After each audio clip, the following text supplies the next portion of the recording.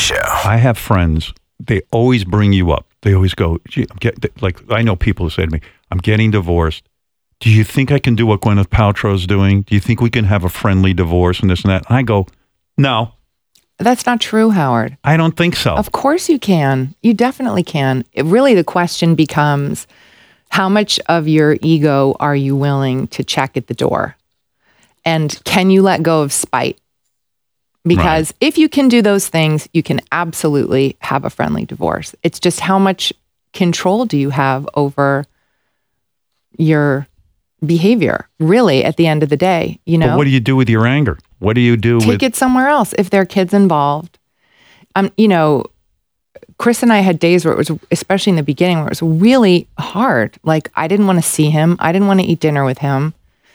And he didn't want to eat dinner with me. Because you have to distance yourself. And isn't it confusing for the kids for them to see you having dinner together if you're going through a divorce? Well, I think in our case, we were so clear with them about what was happening. But how do you co-parent? What if you have a disagreement with your ex? Yeah.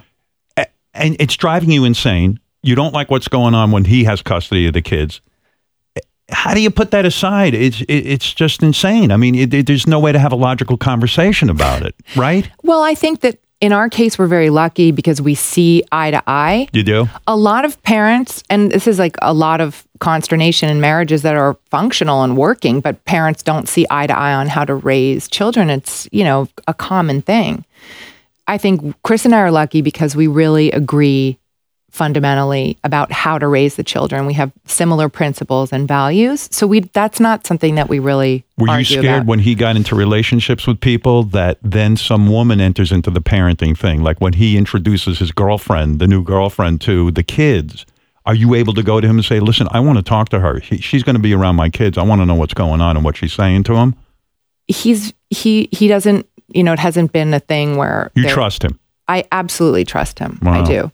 You know, I always used to think like, I'm just going to focus on what I love about Chris. And there's so many things to love about him. And I still do that. The Howard Stern Show.